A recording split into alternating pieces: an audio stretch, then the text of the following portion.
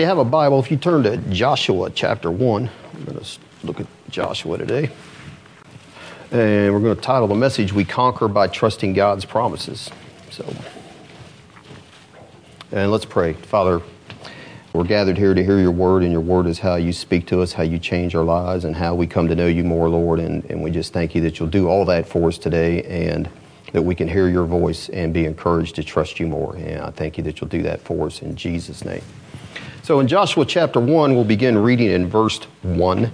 It says, Now after the death of Moses, the servant of the Lord, it came to pass that the Lord spake unto Joshua the son of Nun, Moses' minister, saying, Moses my servant is dead. Now therefore arise, go over this Jordan, thou and all this people, unto the land which I do give to them, even to the children of Israel. Every place that the sole of your foot shall tread upon, that have I given unto you, as I said unto Moses. From the wilderness in this Lebanon, even unto the great river, the river Euphrates, all the land of the Hittites, and unto the great sea toward the going down of the sun shall be your coast. There shall not any man be able to stand before you all the days of your life. As I was with Moses, so I will be with you. I will not fail you nor forsake you. Be strong and of a good courage, for unto this people shalt thou divide for an inheritance the land which I swear unto their fathers to give them. Only be thou strong and very courageous, that you may observe to do according to all the law which Moses my servant commanded you. Turn not from it to the right hand or to the left, that you may prosper whithersoever thou goest. This book of the law shall not depart out of thy mouth, but you shall meditate therein day and night, that you may observe to do according to all that is written therein. For then you will make your way prosperous, and then you will have good success. Have not I commanded you? Be strong and of a good courage, and be not afraid. Neither be thou dismayed, for the Lord thy God is with you whithersoever thou goest. So Joshua is the first book that is named after its main character. So there's other books in the Bible that are named after their main characters, like Ruth and Job and Nehemiah and Daniel. They're named after their main characters, but it's been pointed out that it's kind of funny, the first 5 books, the Pentateuch, I mean, there are some of the greatest characters of the Bible: Abraham, Isaac, Jacob, Moses, Joseph, and yet none of those books are named after those men. And when you get here to Joshua, I think the Holy Spirit inspired that to be named after him, because otherwise he probably would have been overshadowed by Moses. Because Moses is named 11 times just here in this first chapter. He's named 57 times in the book of Joshua. Everybody knows about Moses. It's like everybody knows about President Lincoln. Can anybody name who was the president before Lincoln? I know, but I had to look it up. It's James Buchanan. That's one of those Jeopardy questions. But they named the book Joshua, and it's like the Lord saying, well, you know, you've heard of Moses. You've heard of him, and here's what the Bible says about him. It says, there arose not a prophet since in Israel like unto Moses, whom the Lord knew face to face. And all the signs and wonders which the Lord sent him to do in the land of Egypt, to Pharaoh and to all his servants and to all his land, and in all that mighty hand and in all the great terror which Moses showed in the sight of all Israel. I mean, your common person on the streets heard of Moses. You've heard of Moses, but he's saying, have you heard of Joshua? So Joshua is a type of Christ. In fact, Moses actually changed his name. I believe it was Numbers 13, and changed it to Joshua, which means Yahweh saves, or the Lord saves. So he was, though, a great and faithful leader in Israel. And I would recommend that any young person in here, well, any person for that matter, but a young person, it would be worth your while to take the time to study his life, because he was a great person. And it says there in verse 1, Joshua at the end, Joshua the son of Nun was Moses' minister. It was like he was his right-hand man. It's like he carried Moses' bag, so to speak. In fact, when I was at the seminary, there was a visiting professor pastor that came, and we all met in this big auditorium. And as he comes in, he's got this young guy with him, and he's carrying his bag. I'm thinking, wow, I think I could have carried my own bag in, but that's what he did. So it's not so much that Joshua was carrying Moses' goatskin satchel around. I don't know it's so much that, but that he was a willing servant to Moses and a willing learner, took whatever job Moses gave him to do. So let's look at the first place Joshua was mentioned. I do want to look at that.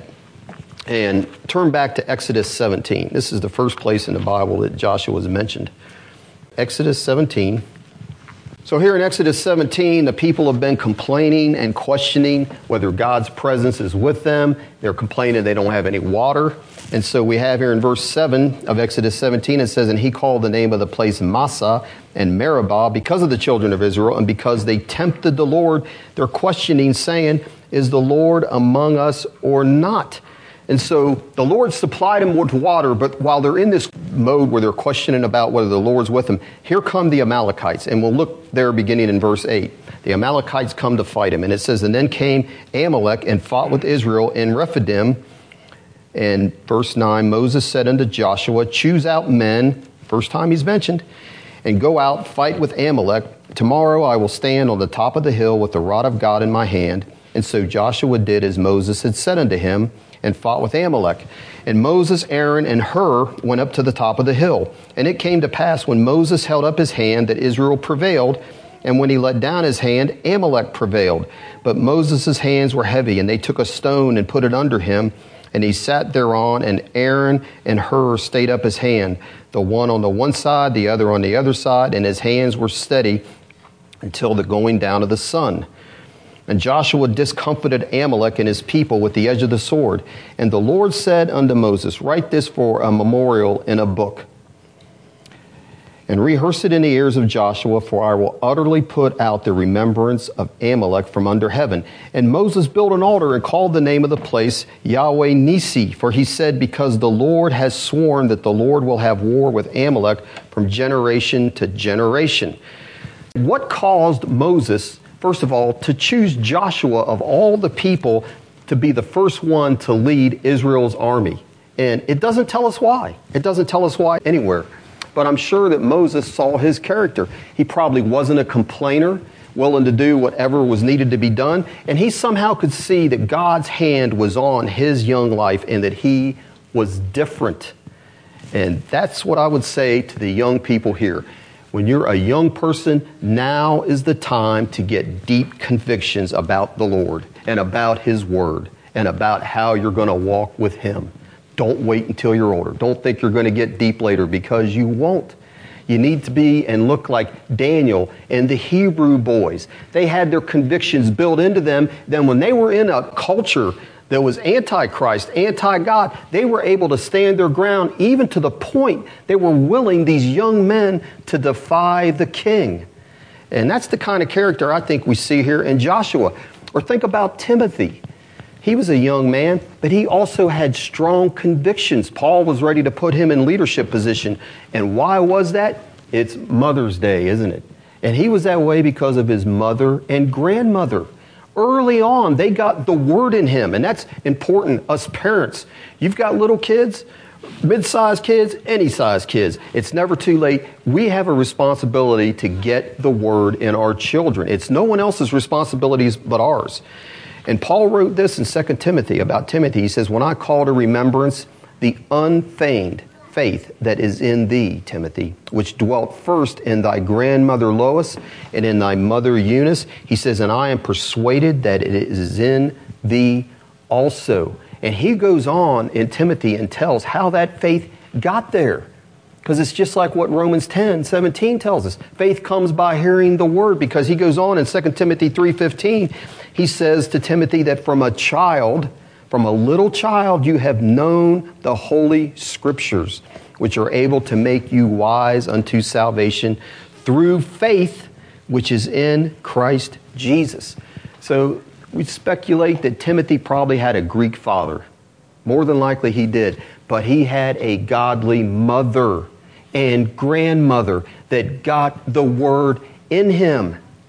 And if he had any sisters, the word would have been in them. And that's how you have these young men coming up with character. It's important that we do that with our children, okay? Getting back to this account in Exodus 17, What I want us to see, there's also a principle here, which is why I went to this, that Joshua learned something early on, and he learned he doesn't have any military experience whatsoever. He's been a slave all his life, and he's leading a bunch of ex-slaves that have no military experience, never been in warfare, and they're fighting a hardened army, the Amalekites. And I would say, what chance did they have? And if you went by ability, they had absolutely no chance at all. And yet, Moses appoints Joshua, tells him, you pick out some young men and you go fight these guys. They never fought at all. And he had to learn something. And this is something we need to learn. He learned that victory didn't come because of his military wisdom. How could he have even had any? It didn't come because of his courage, Joshua's courage, or Joshua's strength, but it only came from the Lord and trusting in the Lord's power. Because it's only as Moses held up that rod that they had victory. And what did that rod represent? That was the rod that brought the plagues down on Egypt. That's the rod that he held out that parted the Red Sea. It's the Lord's banner. It represents the Lord's power. Because when that rod went down, guess what? They're going to get soundly defeated. There's nothing to that army. It's a joke. But with the power of God, it's not a joke. And that's what they need to see. And so what does that represent? Him with those two arms up there holding the Lord's banner. That's Moses' intercession. Intercession. Now, we know the Lord Jesus Christ intercedes for us at all times, and we can take comfort in that promise, can't we? Amen. You're in a trial, you think, man, nobody else might not be praying for me. It's 3 a.m, they all might be. But Jesus is, if you're trusting him. But also, he needed to have help holding those hands up, didn't he? They had to help him. Because guess what? Intercession, if you really are interceding for somebody, it's hard work. It really is. That's telling us there, God will give the victory, won't he? But how did he give the victory? How was that banner held up? The Lord our banner. Through intercession. And then Aaron and Hur have to prop it up too. And that's where the church comes in. Amen? Amen. We've had brothers and sisters here in some trials, and everybody has, as far as I know, been really good about joining in prayer. And you see deliverance coming. Maybe not the total deliverance from their trial, but deliverance are coming out of those situations. Amen?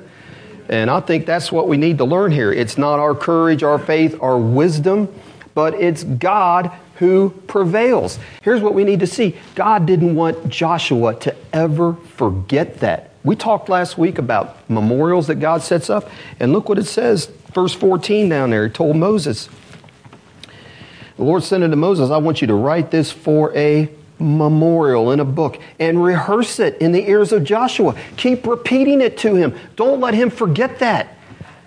Encourage him with that, because he's going to be going into some extreme warfare in the future. The Lord knew that. And he's saying he doesn't want Joshua to ever forget. It has nothing to do with you, Joshua. You're not some great military man. Throughout Joshua's life, we could go through. He's one of the spies. We know that, right? He came back. He's got the good report. He's got faith in God. He climbs the mountain with Moses. He's got an interest in God. He's there when he comes down from the mountain. And he sees Moses in the tabernacle. He's also got a heart for God there. He's like, man, he's communing with God. Everybody else is probably, on their Facebook, internet, Twitter, whatever they're doing. Oh, he's saying, this is where I want to be right here. This is all that matters as a young man, and there he was. So all his life, Joshua has seen God's faithfulness to fulfill his promises. He was right there when God promised deliverance from Egypt's crucible, where they've got his people, they're oppressing his people. He knew the promise, and he saw God deliver them in a mighty way. He's standing there with everybody else on the Red Sea, isn't he? And God says, hey, fear ye not, stand still and see the salvation of the Lord, which he will show to you today. For the Egyptians whom you have seen today, you shall see them again no more forever. The Lord shall fight for you, and you shall hold your peace. And was God faithful with that promise? Oh man, he delivered them in a way you could have never imagined. How would they have known that would happen? They're at that sea. All they're thinking is, man, we are doomed. All of a sudden, bam, that rod's out, and Joshua's seeing all of that.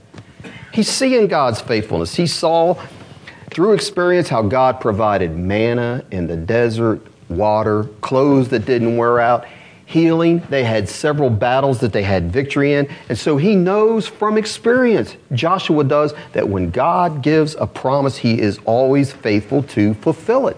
And we're going to see in this book, that's his motivation to move forward. That's what carried him on. That's what this book is all about. God fulfilling his promises. And that's what today's message is about.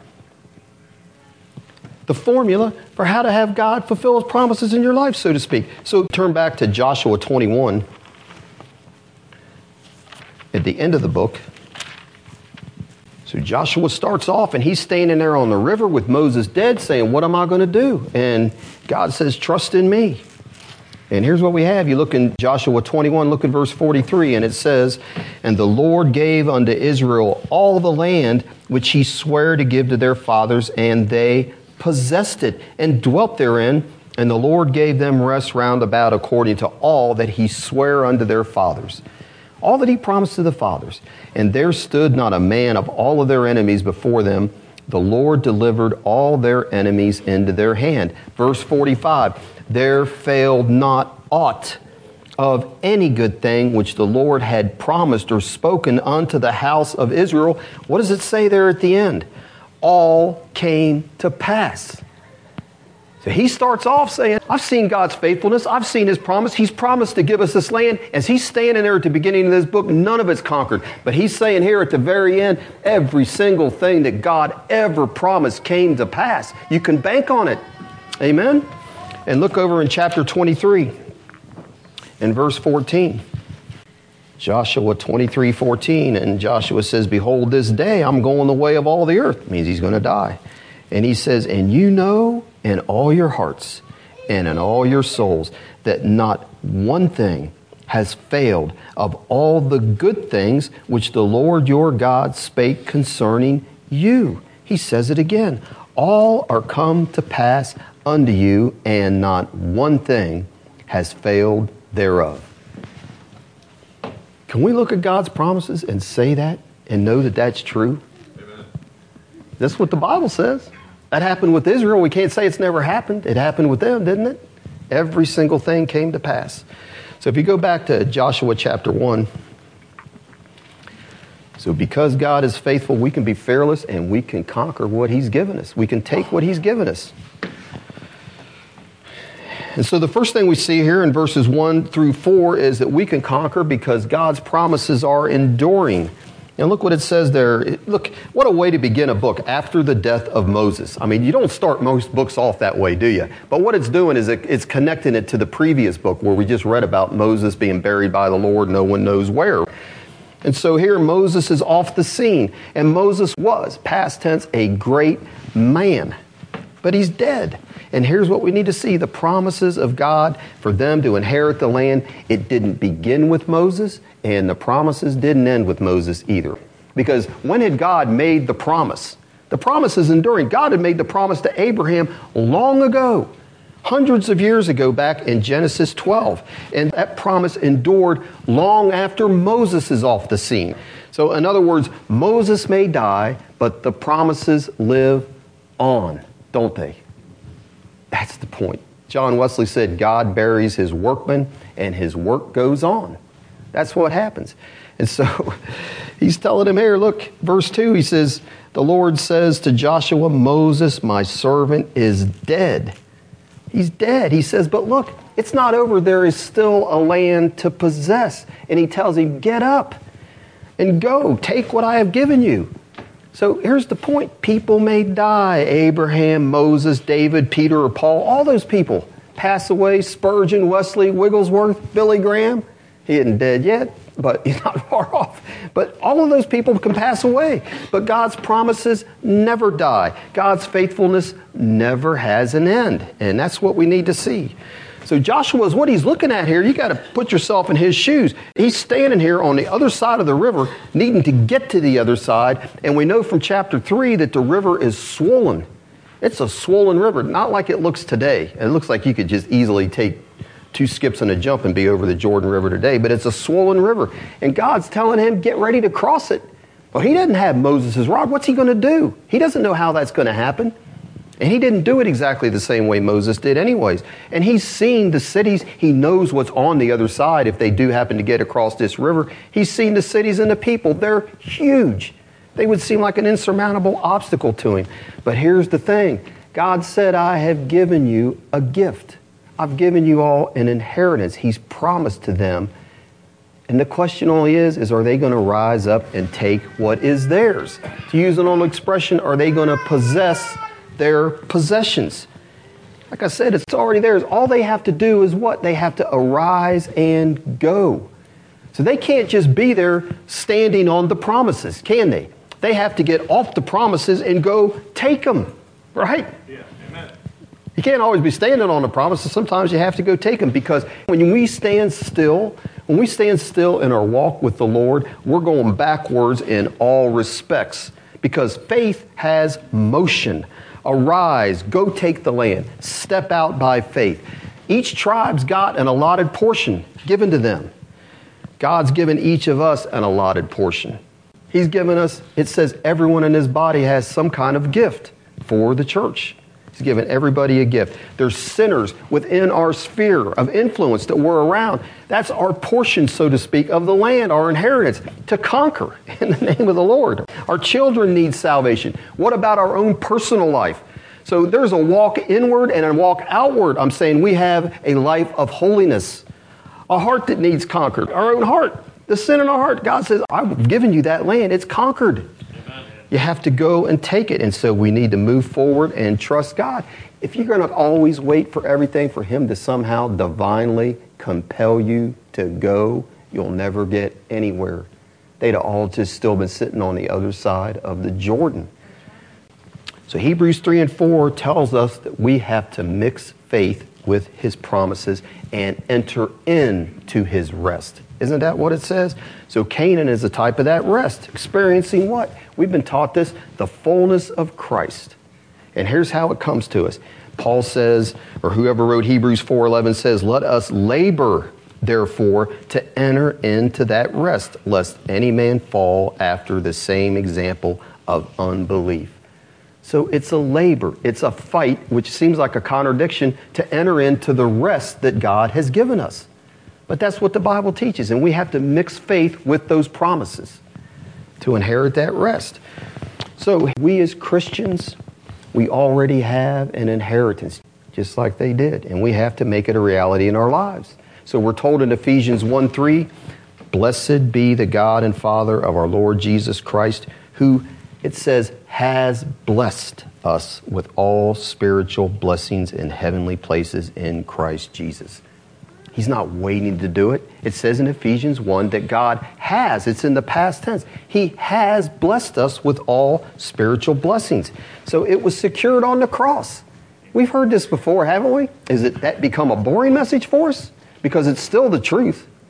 Even if we have heard it before, everything was secured on the cross. Our forgiveness, our healing, our deliverance from sin, everything we have has already been secured for us. We have to possess it, though, through our faith. So does healing depend on having a ministry come and pray for you, finding somebody that has that gift or whatever? Or does healing depend on the cross and God's faithfulness? Isn't that what it really depends on? Amen. Doesn't it depend on what we have written right up there, that surely he has borne our pains? He has done it. Amen. Isn't that where our healing's at? We're not waiting to be healed. That's right. As we've been taught. So many of the promises are put in the past tense. Galatians 3 says, Christ has redeemed us from the curse of the law, being made a curse for us, for it is written, cursed is every one that hangs on a tree, that the blessings of Abraham might come on the Gentiles. We're not waiting to be redeemed from the curse. Do we see that? You're like, well, man, I feel like I am. Well, what you need to see is the devil has put something on you. What the Bible says is, if it's the curse, how can the curse be on you and on the Lord Jesus Christ at the same time? It can't be. And so you have to deny his right to do that to you. He bore the curse for us, so we don't have to bear it. I'll read it again. Christ has redeemed us, bought us back from the curse of the law, being made a curse for us on our behalf. So faith says, hey, it doesn't matter what I'm feeling, what I'm experiencing. The devil has no right to put it on me. It has to go. That's what faith says. I'm going to step out there. It doesn't matter that this giant seems to be living in the land. God says every place you step your foot on, it's yours, and that means somebody has to go. Amen. That's right. I have given you the land. I have redeemed you from the curse. Amen. Amen. That's right. That's kind of the way it works. So we need to take our land, what He's given us. How do we take it? Do we get it all at once? I don't think so. I don't think anybody comes to spiritual maturity all at once. A lot of people think they do and think they can, but that's not the way it works, does it? So trials come our way, and it's through those trials it exposes our inner workings, our inner problems, the things we need help with. And through those trials and overcoming difficulties is how that fruit is brought to fullness. That's right. And it happens little by little is how God does the work in us. Amen. He doesn't do it all at once. You look at verse 3, what it says, He says, every place that the sole of your foot shall tread upon. God says, I'm going to give it to you then. Is that what He says? He says, I've already given it to you. What your foot treads on, He says, I have already given unto you, as I said unto Moses. So when they're getting into that land, that's not when they're given the gift. They're given the gift before they ever get there. All they're doing is opening up the package and enjoying it, so to speak, right? The gift's already been given. Now, they had to fight for it, didn't they? Just like we have got to fight for what He's given us. Don't we? We need to fight. Sometimes you got to intercede, fight. You got to press in past negative circumstances. It's still true. But the thing is, just like with them, they're not going in there fighting, hoping that they might win. Thinking, man, this is bad. I think I'm going to have to give up here after a little bit. Because if they had that promise, God says, I have given it to you. You fight. You're fighting from a place of victory. It doesn't matter how the battle's going. You're guaranteed victory. And that's how they conquered the land, because you read through Judges, and they did a really good job at first. But Joshua, before he died, they hadn't got every little nook and cranny, and they started giving up. They started backsliding. They started quitting, and they quit fighting. And then they were content to let the enemy that God said, I will cast him out and destroy him. They were content to let the enemy stay with them. And that's what happened. So we got to be willing to war. Amen. Said it with a smile. Got to be willing to battle. Second thing we see here is that we can conquer because God promises us His presence. And we see that in verse 5. The Lord says this. He's saying it to Joshua, but He's saying it to all of Israel. There shall not any man be able to stand before you all the days of your life. He says, as I was with Moses, so I will be with you. I will not fail you or forsake you. And look down in verse 9. He says, have I not commanded you? Be strong and of a good courage. Be not afraid. Be not thou dismayed. Why? For the Lord thy God is with you whithersoever you go. And look in verse 17. According as He hearkened unto Moses in all things, so we will hearken unto thee. Only the Lord thy God be with you, as He was with Moses. And so Joshua needed that encouragement, didn't he? He needed that encouragement that there shall not a man be able to stand before you all the days of your life. You know why? Because there was quite a few men on the other side of that river that were willing to stand against him with their armies. He had to come against 31 kings he's going to fight, and a lot of times they would combine their forces. So he needed that encouragement, didn't he? It's going to be a tough job. But God's not telling him through that. He's saying, look, I'm not saying, Joshua, you're just going to walk on in there. It's just going to be a piece of cake. Does anybody in here think their Christian walk has been like that? No opposition? He's telling Joshua, you're going to have opposition. I'm just telling you that opposition is not going to be able to stand before you. And why, God says? Because I am with you. Amen. So it doesn't matter what the opposition is. It has nothing to do with you. It's all because of God's presence. He says, as I was with Moses, look what all I did with Moses. Look at all the miracles and deliverance. He said, just like that, Pharaoh, the greatest nation on earth, and his army, God says, I took care of him. You didn't have to do a thing but trust me. And as I was with Moses, my presence, my angel will go before you. He's the one fighting your battles. He's the one, remember, with the rod. Amen. That's right. The angel of the Lord will go before him. So God had promised Moses He would be with him way back in the burning bush in Exodus chapter 3. He says, I'll be with you. I'll go with you before Pharaoh. Moses, he didn't like that idea. He said, no, I'll be with you. And then He revealed to him His name, Yahweh. I am that I am. theological shorthand for I will be with you, because I'm always here. I never change. I don't die. I don't get old. My power doesn't decrease with time like people. And so God was mightily with Moses, the miracles he performed. But the thing is, Moses is dead now. He's died. But Yahweh hasn't changed. Amen? He is the great I am, and his presence is still going with his people. And he said this, he says, I will not fail thee, nor forsake thee. Will not fail thee. No, it's at the end of verse 5 there. As I was with Moses, verse 5, so he says, I will be with you. And he tells the people this in Joshua. He says, I will not fail thee, nor forsake thee. That fail in Hebrew means literally to drop or allowed to sink is what it means. And you get the picture of somebody's out there, they're drowning, they're helpless, and some guy goes out and he's helping them, and they still can't swim and they're still helpless, and at some point he's just lets them go. And then they just helplessly drown. They're like, man, I thought I had help, but the dude let me go. And God says, I will never do that to you. And aren't there times, man, there's been times in my life where I feel like I'm drowning. God, please, Peter in the water. He didn't just let him drown, did he? And he's saying that to us. You may be having a tough time. And he says, I am not going to just have my arm around you, carrying you, and then just all of a sudden let you go. Too bad. He says, I'll never do that. I'll never fail you, drop you, leave you, or forsake you. He says he never does that. And he's always, that's just the way God is, our God that we serve. If you've given your heart to the Lord Jesus Christ, that's his promise. That's the way he is, and he's always been that way. Genesis 26 with Isaac. Isaac's back. He's digging wells. He needs some water. He needs some life from God. It represents the presence of the Holy Spirit. He's digging those wells. And you know what happened? The Philistines keep coming behind, and they're plugging them up. 3 times that happens. He digs a well. Here's God. Nope, they plug him up. He moves on to the next one. Digs another well. I got water. Life from God. Plug him up again. 3 times. Finally, he gets far enough away from him. You know what happens? They leave him alone. And he's got the refreshing water from God. Isn't that what we need? Amen. That's what I'm believing for here. And you know what happened? God appeared to him. Because Isaac had to be wondering, man, you want me to be in this land, but everywhere I go, I can't get water for my livestock. I want to live here, but I can't live somewhere that's dead all the time. And God appears to him after he gets that water, and he said this. He says, I am the God of Abraham, thy father. He tells him, he says, fear not, Isaac, for I am with you. And he says, I will bless you. And guess what? From there on out, he did. He's faithful. And blessed him. Why? Because his presence was with him.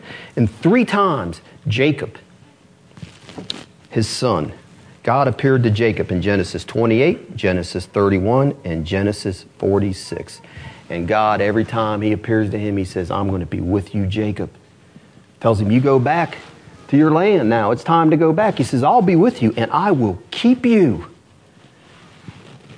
And Jacob's all right, and he goes back, but then as he's going back, here comes Esau with his massive army. He's going to wipe him out. And he's struggling with that promise at that point, like we do at times, don't we? Struggle with believing that. I hear it, Lord. I hear what you're saying. Jacob's intent on killing him, but God kept his word. But that didn't mean Jacob didn't have to wrestle. He wrestled one night with the angel, didn't he? And God changed Esau's heart. Never left him. Always faithful to his word. That's what God promises that he'll do. And that promise of God's abiding presence, it's not just for the patriarchs, Abraham, Isaac, and Jacob. It's not just for Moses. It's not just for Joshua and Israel as they go into the land. It's for all saints at all times. It's for every believer that is in this room. The same promise of God's presence. If you would, put something there in Joshua 1 and turn back to Hebrews 13. It's familiar, but let's read it. Hebrews chapter 13 and verse 5. Hebrews 13:5, he says, let your conversation, let it be without covetousness, and be content with such things as you have. Why? He says, for he has said, I will never leave you or forsake you, so that we may boldly say, The Lord is my helper, and I will not fear what man shall do unto me. And it doesn't come across in our English translations, but there are 5 negatives there in the Greek for emphasis. And that literally would translate, I will never ever leave thee, neither will I never ever forsake thee.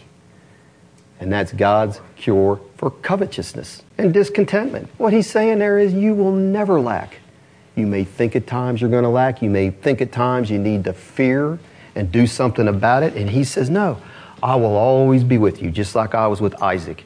He never lacked. I gave him what he needed. I was with Jacob. I was with Joshua. I was with Moses. He'll give us whatever help we need. We have his word for that, don't we? So David Livingstone, great missionary to Africa. Dr. Livingstone, I presume. You've all heard that saying, right? Well, that was him. His story is amazing. He's a great missionary. Well, Mr. Livingstone, he died kneeling at his bedside. And as he was kneeling there on the bed was his little pocket Bible, and it was lying open at the last page of Matthew's Gospel. And in the margin of that Bible, in one of the verses, it was pointing to it, Livingstone had written this in his own hand, the words of a gentleman. The words of a gentleman, words he could trust. And you know what the words were? It was Matthew 28:20. Lo, I am with you always. And that's what he trusted to get him through Africa. And God never let him down. And Paul needed that same encouragement when he was in Corinth on a missionary journey. They're upset with him with what he's preaching. They're getting on him for blasphemy. He's thinking, man, I've been getting beat up quite a bit here on these missionary journeys. And he must have been afraid because the Lord Jesus Christ appears to him in a vision personally. And it says, and the Lord said to Paul in the night by a vision, do not be afraid, but go on speaking and do not be silent. Why? The Lord tells him, for I am with you, and no man will attack you in order to harm you, for I have many people in this city.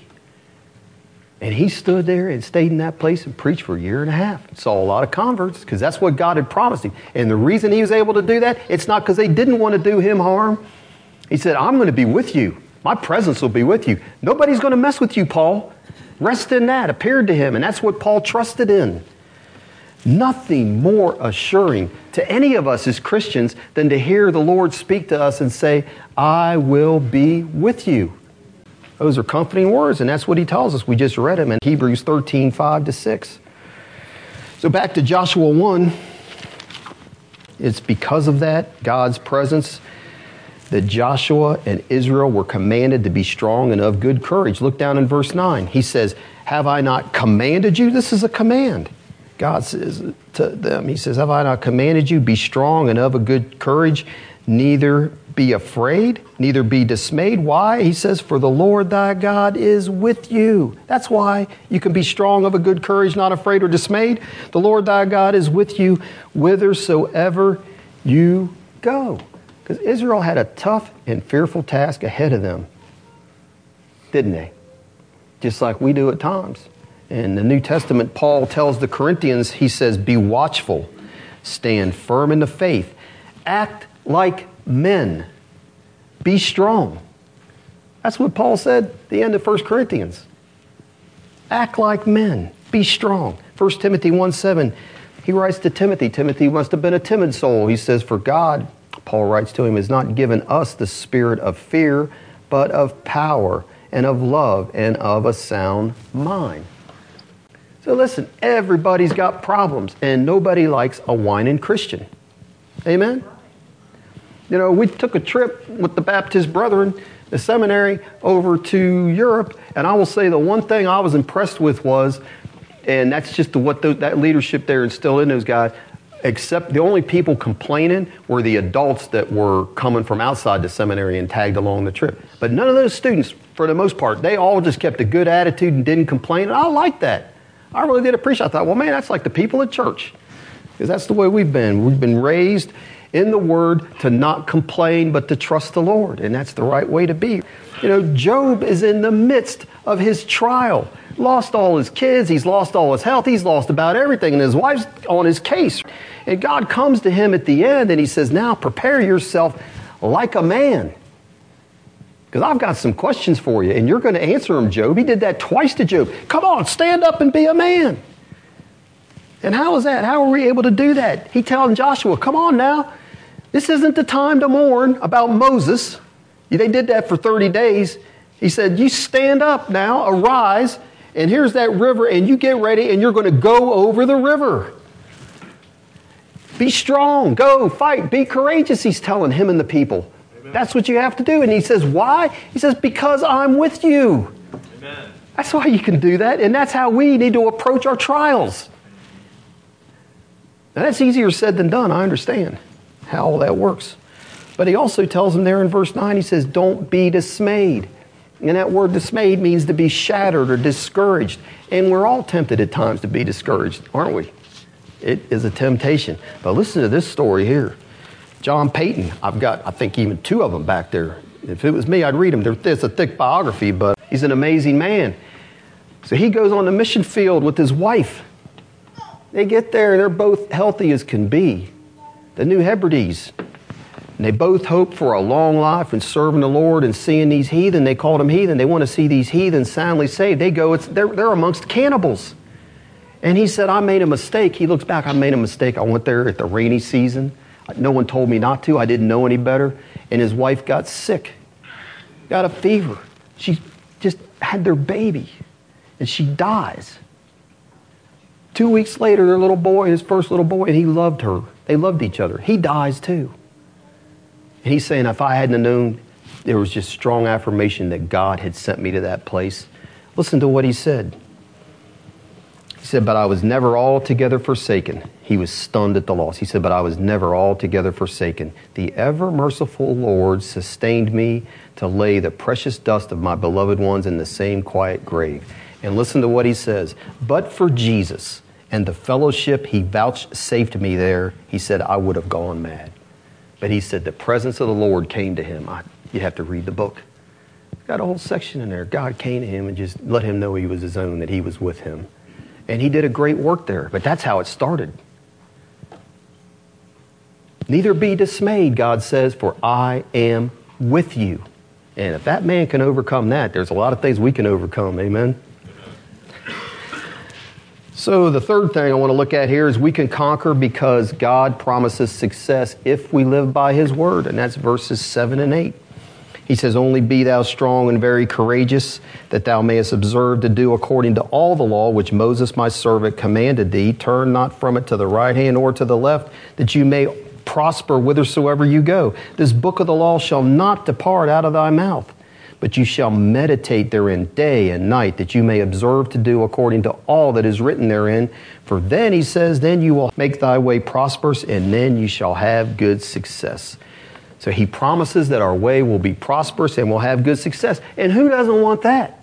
I mean, everybody wants success and prosperity, even though I don't think he's necessarily here talking about financial prosperity. I mean, it could include that, but I don't think that's specifically what he's getting at here. I think he's saying everything you endeavor for the kingdom of God will prosper and succeed. And how does that happen? We've got to, he says, carefully observe the law, or it's really the Torah. The Torah.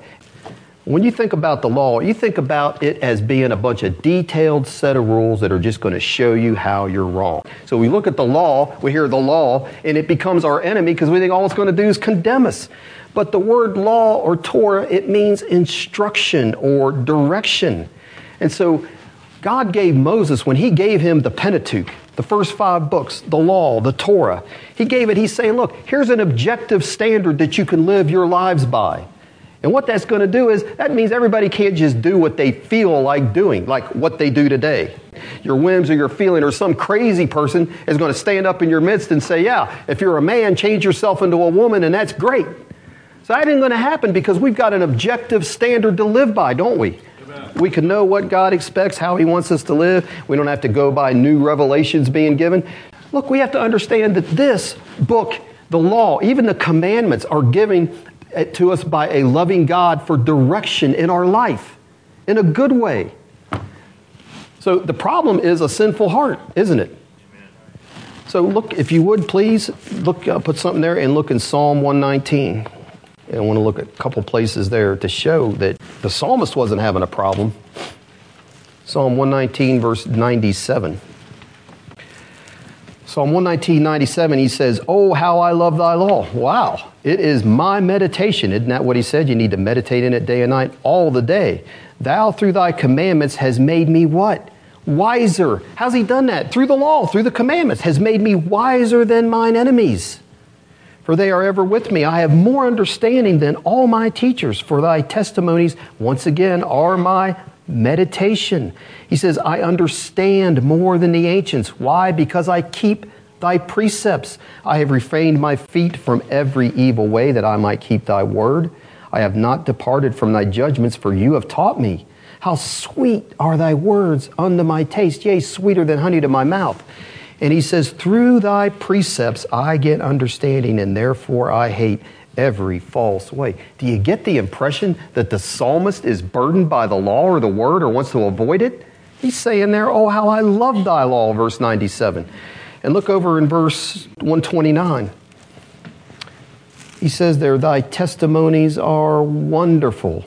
Therefore does my soul keep them. The entrance of thy words give light." It gives understanding unto the simple. And look in verse 140. He says, "Thy word is very pure. Therefore thy servant loves it." He says, "I am small and despised, yet," he says, "I do not forget thy precepts. Thy righteousness is an everlasting righteousness, and thy law is truth. Trouble and anguish have taken hold on me, yet, even despite that," look what he says, "thy commandments are my delights. The righteousness of thy testimony is everlasting." He says, "Give me understanding, and" what? "I shall live." So I don't get for reading that the law is a burden to the psalmist. Instead, he's saying it's what? He's saying it's the delight of his heart. Because here's what we need to see. It's liberating wisdom, not a burden that is coming from God. Liberating wisdom that leads to life. You see that? That's the way of looking at that. And here Joshua, he's there with Moses the whole time. Moses is writing down that Pentateuch, those first 5 books. And I'm sure they talked about it. And he knew Moses was a just man. Just a man. A just man, but a man with limitations and faults. Yet he knew that this was the revelation that God had given him. Special revelation to guide his steps along the way.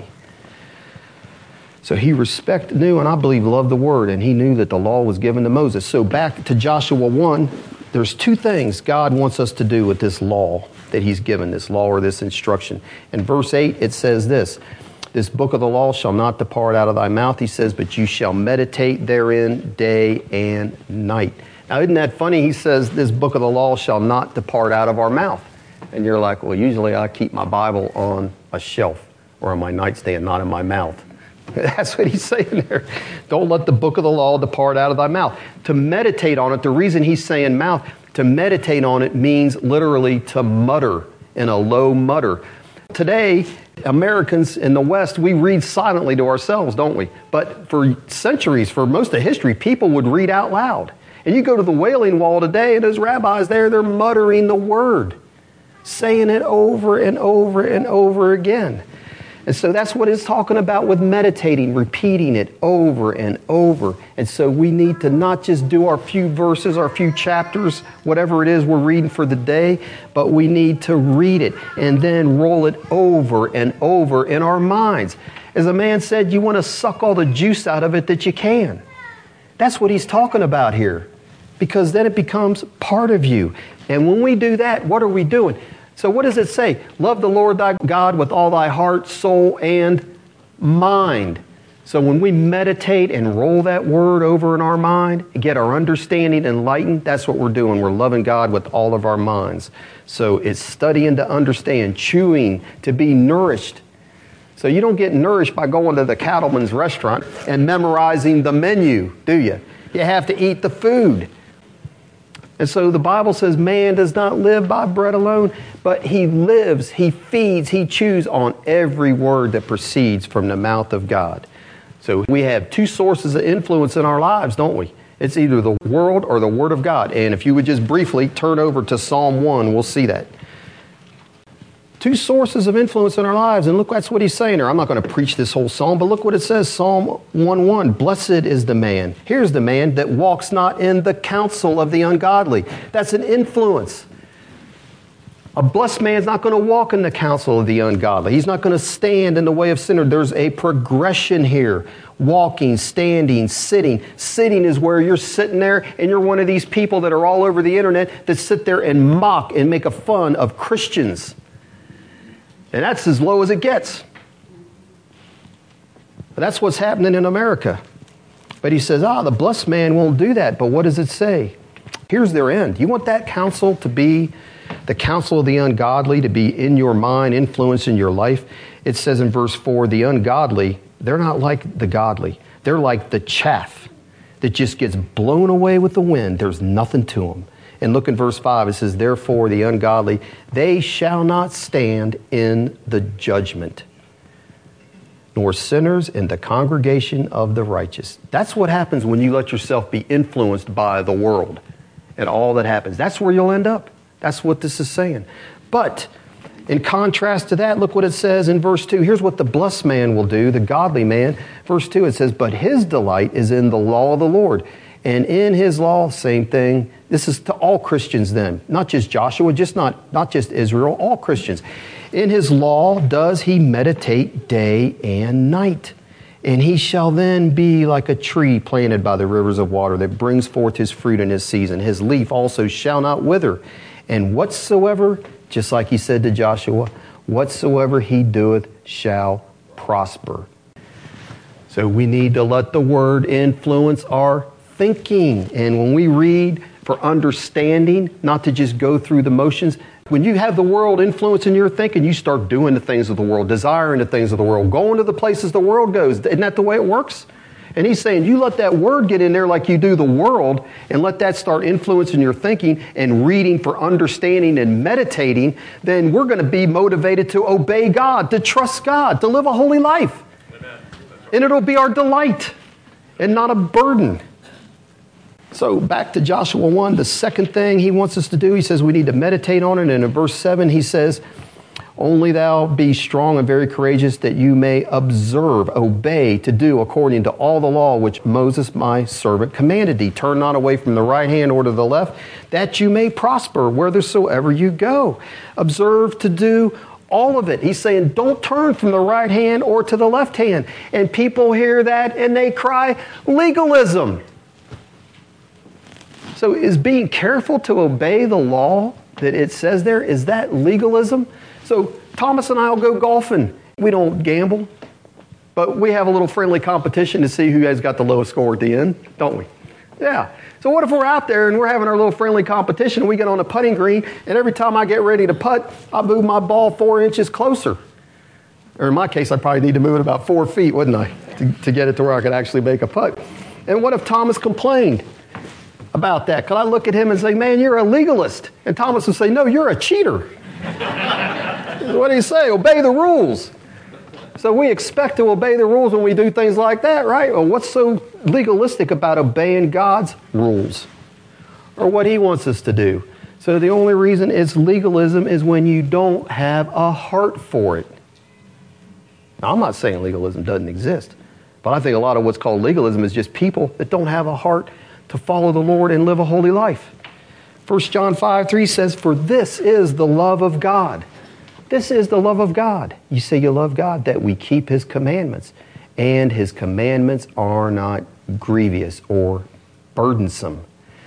And so my whole point in all this is, if we just looked at the law as instruction, loving instruction that will truly make us happy. It'll make us holy, and then we'll be truly happy. And that's what God our Father wants. We'd have a different view on what legalism is or isn't, wouldn't we? I think we would. And verse 7 also tells us that we have to take courage to obey that word, because if you walk by the way the Bible says and obey God's commandments, you're going to get criticized and you're going to be shunned. You will. All those that live godly in Christ Jesus shall suffer persecution at school, at work, at social functions. If you're going to be true, if we're going to be true to our commander-in-chief and obey what he's asking, it will take courage living in this world. So He doesn't tell Joshua, if you notice there, he told him once to be courageous. And he adds on this time, he says, when you're going to obey my word, you need to be strong and very courageous.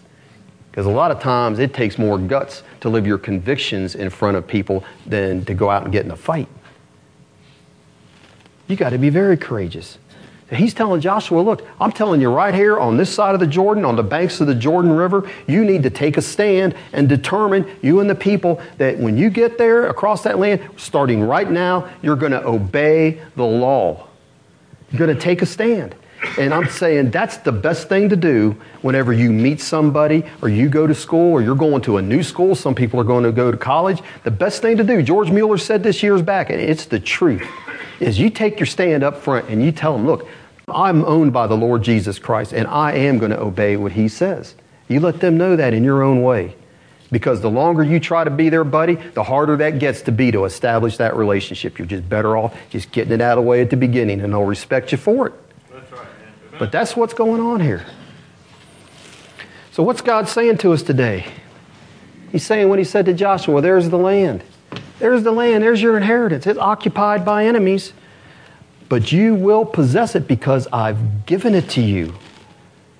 Your success, though, it depends on your trust on my promises, my power, my strength, and my faithfulness. That's what we have to depend on, isn't it? And God says what? But you go in there and you're willing to take your stand and go after those promises, take your possessions. He says, I'll be with you. I'll never fail you as you attempt that. Imagine, it's easy for us, but this really happened. Jews are small people. I'm a small person. I got too much Jewish blood in me. And they're looking at these tall people, and there's some warrior coming at you. You think they really did have to somehow stab that guy, figuring he's not going to take my head off first because he's got a longer arm and sword. Probably twice as long as that. However, that all worked out. They're putting their lives in their hand, trusting God, weren't they? Yes. And they did. They had to see, he said, I'll be with you. Don't be dismayed. Be strong and courageous. They needed to hear that. And sure enough, they're finding out as they go against this group, that group, as long as they trusted God and didn't hold back, every foot of the ground they stepped on, Joshua says at the end, that's why we read the end of that book, not one promise failed. Amen. That's right. Nobody lost their head that was trusting the Lord.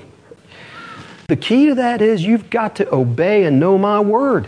Let that word become your guiding light. Don't go to the right hand or the left hand, because that is what they did. And everything was short-circuited. No longer did their possessions become theirs. So we need to meditate on that word. Like I said, squeeze all the juice out of it. Let it become part of you. And then God says, I'll prosper you in all I send you to do. Your home, your work, your witnessing, your daily walk, you'll have good success.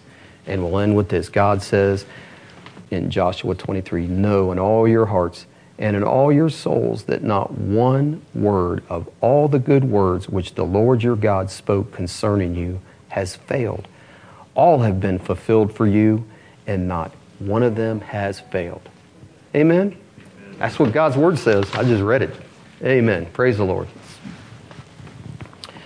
And Father, we thank you, Lord, for the words you've given us here today, and that we can trust, Lord, that your promises are eternal and everlasting, and they don't depend on people rising, falling, dying, living, that your promises and your faithfulness are always with us, as well as your presence, Lord, that you promise I will never leave you or forsake you. So no matter how dark a night we may be going through, we have that promise that you are with us. You will never fail us. You will never drop us. You will never let us go, Lord, that we're in your everlasting arms, and we thank you for that. And I ask you also, Lord, that you'll put it in all of our hearts, Lord, to meditate on your word, to turn off the radio, turn off the TV, to turn off those electronic devices, Lord, and meditate and think and chew on your word, Lord, because that is where our life is.